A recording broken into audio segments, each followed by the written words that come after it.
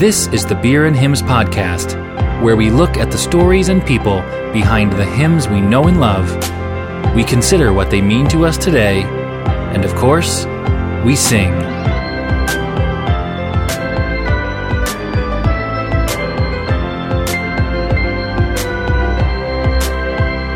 This is episode 24, All Hail the Power of Jesus' Name. All hail the power of Jesus' name, let angels prostrate fall. Bring forth the royal diadem and crown him Lord of all. Bring forth the royal diadem and crown him Lord of all. All right. Nice. Very anthemic. Yes. If that's a word. Ugh. Yeah. I could feel that with like in your chest. That's like, right. Ugh. Welcome to episode 24 of the Beer and Hymns podcast. I'm Mike Tetrault. And I'm Brian Russell. I love that trademark growl. The Russell growl. Well, welcome. We're here to talk today about All Hail the Power of Jesus' Name. Cool. It is a classic, as all of our hymns are. This hymn is often referred to as, and I hadn't heard this before I researched it, it's often referred to as the national anthem of Christendom. Okay. I'm not sure what I make of that title. Yeah. It's very royal sounding. Like all hail the power of Jesus' name is very like you would hear this as you're walking into the court of Jesus. Okay, so it's got that lauding, the adoration. Yeah. Okay, I can see that. The national anthem of Christendom. I think for me it's the word national. I'm like... Yeah. I mean, Christ's kingdom. Christ's King, there we go. Yeah, the kingdom anthem. I like kingdom that. anthem. Yeah, so the lyrics were written by a guy named Edward Perronet, and they first appeared in the November 1779 issue of Gospel magazine. Okay. I wasn't sure if you were a subscriber back then, Brian. No, I was not. I was really getting it digitally. Okay. Yeah. Mm-hmm. You need the hard copy, I think. Now that magazine was published by Augustus Toplady. He was the author of Rock of Ages. Are you sure it's not Top Lady? I've always heard it Toplady. Oh, okay. But, you've always heard it that way. Either way, it could be Augustus Toplady. However you want to do it. He's the one that published it. Sweet. And that initial appearance in November of 1779, it only included a single verse, and it was attributed to Anonymous. What? Very mysterious. That is very mysterious. And only one lyric, one line, It like was one verse. One verse as a hymn. So this, I think... Was that a thing back if then? Edward Perronet had a social media team, this was like early foray into marketing. Oh, Because a teaser. It was a teaser because the full lyrics Uh-huh. were published in the same magazine 5 months later. Oh. Okay, so it was like... Stick around, folks. We'll be right back. If you like that verse, wait till you see the next one. Uh-huh. Yeah, so 5 months later it comes out with all the lyrics. People are like, oh, here it is again. The full version had 8 verses. Okay. The original title was On the Resurrection, the Lord is King. Little wordy. Little wordy. Not quite as snappy as what we have today. Also with the full version, kind of accompanying with it off to the side was an acrostic poem. Do you know what those are? Yeah. The first Brian, brave, resourceful, interesting, anonymous, and noteworthy. Wow. That's really good. Thank you. You're really good at acrostics. I know. Anyway, so the acrostic poem spelled out Edward Perronet. What? Yeah, I know. You see? So, like, it's real showmanship. Wait a minute. It was anonymous, and yet if you looked at this poem, you put the things together, you might figure it out. Right. See, that's what I'm saying. The whole That's marketing, my jam right there. Yeah, that's my jam. I mean, I feel like that's kind of a dramatic, like, self-reveal going on. You know, like, you drop a verse, but secretly. With a little acrostic poem on the side, in the sidebar. See if anybody notices that they're related. Right. Is this an advertisement? No. It's just another poem right next to this one. Just spells out this man's name. Okay. Interesting. So the overall message of the song is inviting different groups to ascribe glory and honor to Jesus. So in the original text, like every verse is basically inviting some different group to hail Jesus' name. Okay. Okay. So the first verse we just sang is everyone. Everybody, so right. All hail. Uh-huh. The next verse is angels, then stars, then martyrs, then descendants of Israel, then David's descendants, kind of similar but separate, I guess. Yep. Then all sinners, and then That'd be everybody again. Right, everybody. There are several everybody's. Yeah. And the last verse talks about every tribe and tongue. Okay. So those are the original verses, and we're obviously singing similar ones, but we've dropped some over the years. Yes. The tune that we use today is the most common tune sung with this hymn, at least in the United States. Mm-hmm. There's other versions. Oh yeah, other tunes. There are 3 main tunes for this hymn that have been picked All up hail over the the power of Jesus' name. Let angels prostrate fall. Is that happy? Bring forth the royal diadem and crown him Lord of all. You know, Brian, was that one of them? Happy Birthday is strongly copyright protected. We oh, are in trouble. dang it, We're dang in it. trouble. I didn't say happy birthday. Yeah, okay. I was just singing. Yeah, just a random tune. Yeah. It just came to you. So this tune that we use today is called Coronation. The other two Coronation, another royal. Right. Well, I think this tune was written for this text specifically. Okay. Now there are 2 others. The tunes are called Miles Lane, which I think is more popular in Britain. Okay. And also Diadem, which I think is the number 3 in the group. You know. But anyway, yeah. those are commonly used. My number 2 favorite word in this song is diadem. Diadem, which is like a scepter. I think it's a crown. It's a crown. Yeah. I'm gonna have to Google that real quick. Yeah. Please do. What's your favorite word in the song? Throng. Of course, Definitely throng. It's a throng. A fun fact: that verse that you're talking about with yonder sacred throng, that was actually a later addition to the hymn. That was not in the original. Oh, and it makes sense. That wasn't part of Edwards. No, it was not, and it makes sense because all the verses are inviting specific people, right? And that verse you're referring to, the last verse, says, "Oh, that with yonder sacred throng we at his feet may fall." Mm-hmm. Like it's not inviting anybody. It's just kind of thinking about the future. That's like everybody who accepted the invitation. Right. That's what we're doing later. Yeah, exactly. It's like the epilogue. You know? Yeah. So that verse was written almost 10 years after by a guy named John Rippon. Okay. And in fact, the words of this hymn have been heavily adjusted by different denominations over the years. Kind of like a theme with hymns. Yeah, exactly. Like the older it is, it has more time to be tinkered with. So several stanzas have been dropped over time, as we've seen. One extreme example of changing the hymn is from the Unitarian Church. Oh. Now, the Unitarian Church obviously is very generic, like... That's UU, right? Yeah, exactly. Right, where it's, that there's no specific... God. Subscription to God. It's kind of like everybody... Nature is a God. Everything's good, right? Yeah, love is a God. Right. Yeah. So they used this hymn in its hymnal. They changed the title to... All hail the power of truth to save from error's binding thrall. Okay. Which, I mean... So they just changed the Jesus to just more of a generic truth. Yeah. But they used thrall, which is another top 10 word. At least they got that going for them. Yeah, that's good. So wait, what is the title of their hymn if it's not All Hail the Power of Jesus' Name? That is the title. All hail the power of truth to save from error's binding thrall. That's way too wordy. That is definitely too wordy. So many words.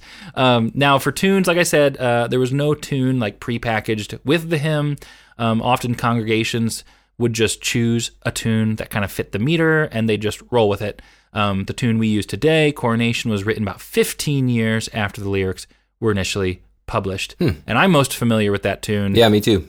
Yeah, I think it's just because that's what I grew up hearing. Yeah. But we're in the U.S. So that's what I've always heard when we've played it at Beer and Hymns. I play that one because that's what I know. So, I'm kind of like a hymn editor in some ways. Yeah, you are. Wow. Now, Edward Perronet was a missionary to India. Mm-hmm. He was ordained in the Anglican Church, the Church of England, before joining the evangelical movement of John and Charles Wesley. Edward's father, Vincent Perronet, was one of the Wesleys' closest friends. Okay. So Edward, the son, the guy that wrote this hymn, he was an accomplished preacher, but he refused to preach in front of John Wesley, maybe because of like deference or humility.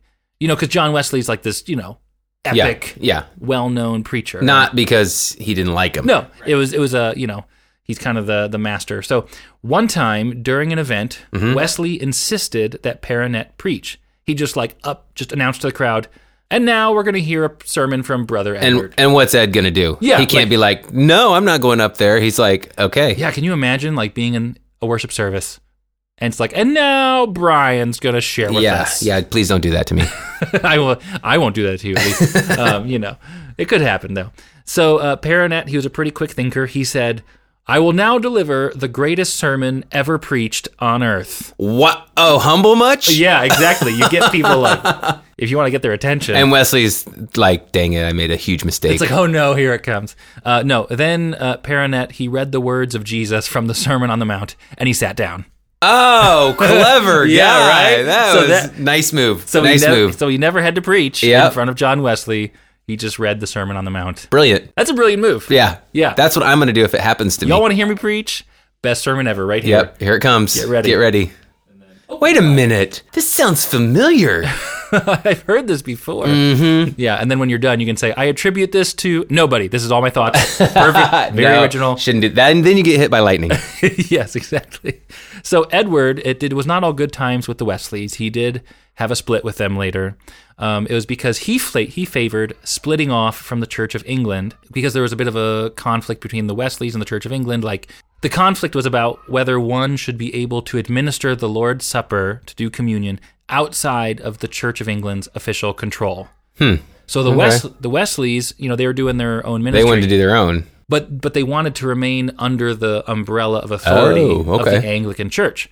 And Edward was like, nope, we got to do our own thing. Anybody should, house church should be able to do Lord's Supper. Exactly, and that was scandalous at the time. So Edward published a very critical satire of the church, and after that publication, the Wesleys broke off ties with him because it was too extreme. Yeah. So he once remarked that Edward once said, I was born and I'm likely to die in the tottering communion of the Church of England, but I despise its nonsense. I mean, harsh words. Yeah, harsh, but I mean, it could be fair. Yeah. I mean, I'm not sure what he experienced at the hands there, but basically he was like, I'm stuck with this church because that's what I was born into, but I still hate it. So the Wesleys were a little more trying to be conciliatory with the governing church authorities. So by all historical accounts, Edward was a difficult person to get along with. He had a sharp tongue, and he was more prone to pick theological fights than to extend brotherly love. I mean, we all have our personalities, don't we? That's true. And I feel like I know some Edwards nowadays even. Yeah.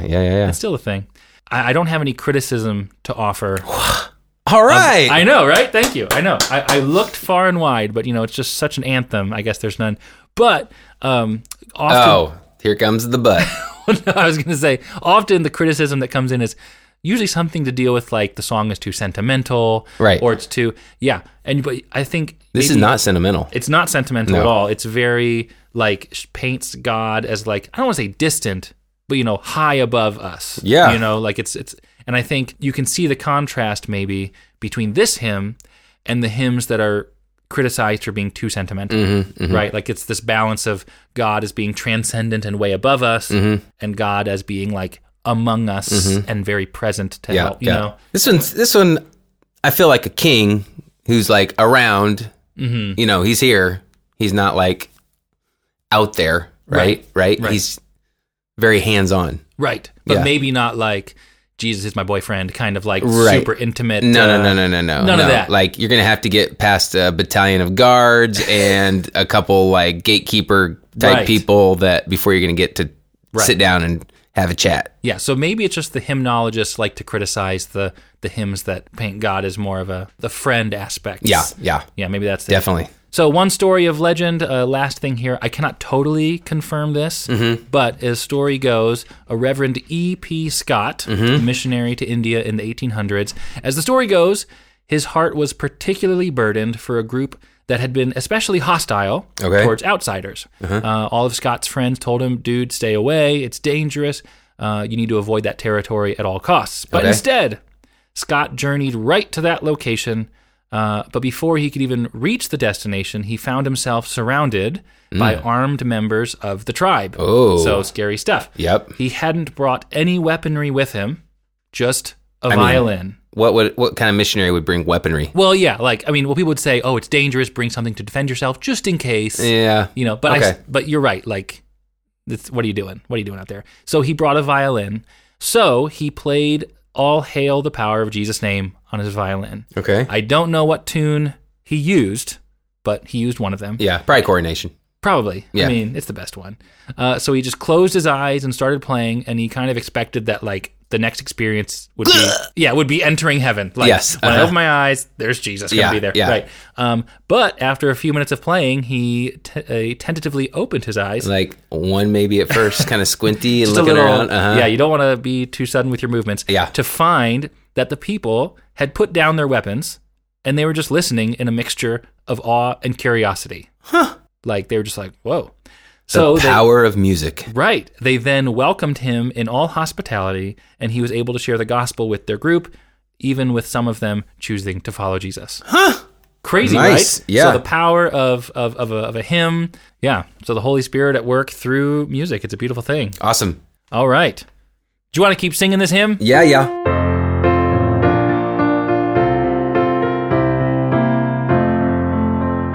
Ye chosen seed of Israel's race, ye ransomed from the fall. Hail him who saves you by his grace, and crown him Lord of all. Hail him who saves you by his grace, and crown him Lord of all. Let every kindred, every tribe on this terrestrial ball to him all majesty ascribe, and crown him Lord of all. To him all majesty ascribe, and crown him Lord of all. Oh, that with yonder sacred throng we at his feet may fall. We'll join the everlasting song, and crown him Lord of all. We'll join the everlasting song, and crown him Lord of all.